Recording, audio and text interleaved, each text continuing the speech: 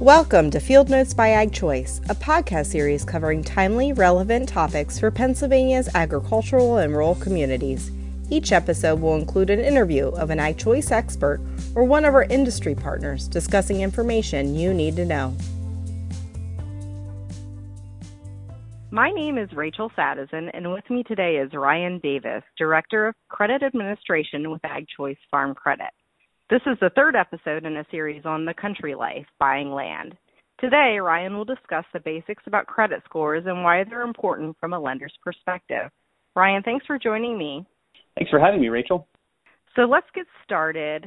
First, could you help our listeners understand what is a credit score and why is it important? Sure. A credit score is a numerical representation of the creditworthiness of an individual, and it's based on statistical analysis of their credit files. So lenders use credit scores to help determine the likelihood of timely loan repayment. Credit scores are utilized in lending decisions for various types of loans, from your favorite store credit card to your home mortgage. At Ag Choice, we review credit scores as just one component of our lending process. So everyone should know and understand your individual credit score so that anytime you need to borrow money, you have a good idea of your likelihood of approval. Credit scores are calculated using the Fair Isaac Corporation credit scoring model, or FICO model, if you've heard that term before. And credit scores are published by each of the three major credit reporting bureaus, Equifax, Experian, and TransUnion. FICO scores can range from scores of 300 to 850. The higher your score, the better, as high scores typically represent a lower credit risk to the lender. So now that we have a better understanding about what a credit score is, what factors impact a credit score, Ryan? Well, your credit score is constantly changing based on a variety of factors. Fair Isaac doesn't provide the exact formula. That's their secret sauce, so to speak. But the 5 areas that impact your credit score include, first, payment history. So have you paid your loans or credit cards on time? If delinquencies occurred, the amount past due and the severity have an impact. If you miss a payment, it's important to get current and stay current. Amounts owed is the second factor. So what is the total amount of credit outstanding, the number of accounts you have, and the balances on those accounts relative to the maximum limits? And this is called your utilization rate. If you do have credit cards or a line of credit, keep your balance low.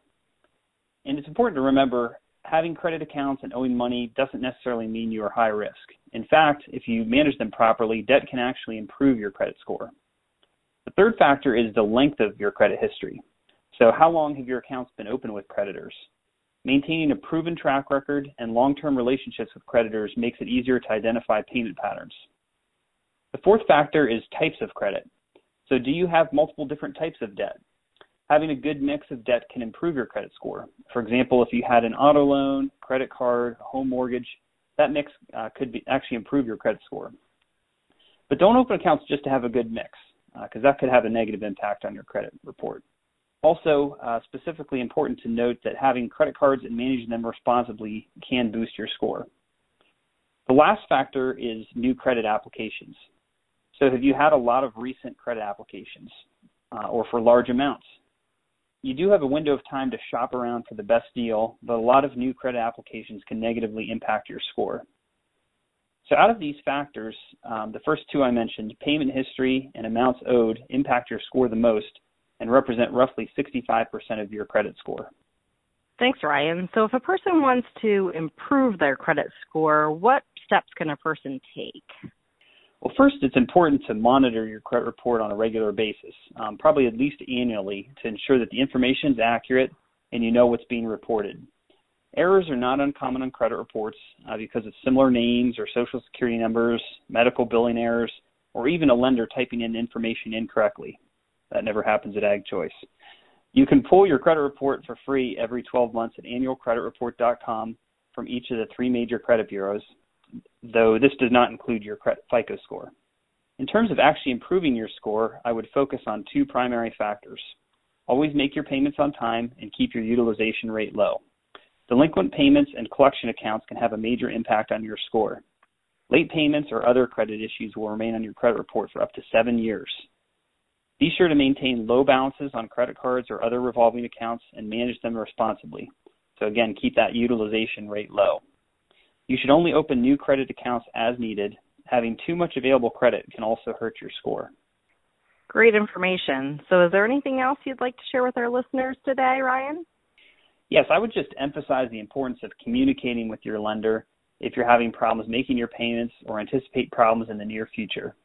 Many times your lender can work with you to ensure your credit is not adversely impacted if you are proactive in your communication with them. This is especially true in the current environment, as many lenders have developed programs to help their borrowers through any negative impacts that you or your business may be experiencing from the current pandemic situation. Great, Ryan. Thanks so much for joining me on the podcast today and walking through the basics of credit scores and why lenders use them in the lending process. It's my pleasure. Thanks for having me. Thanks for tuning in to today's episode. Listen to other episodes of Field Notes by AgChoice posted at agchoice.com/podcast.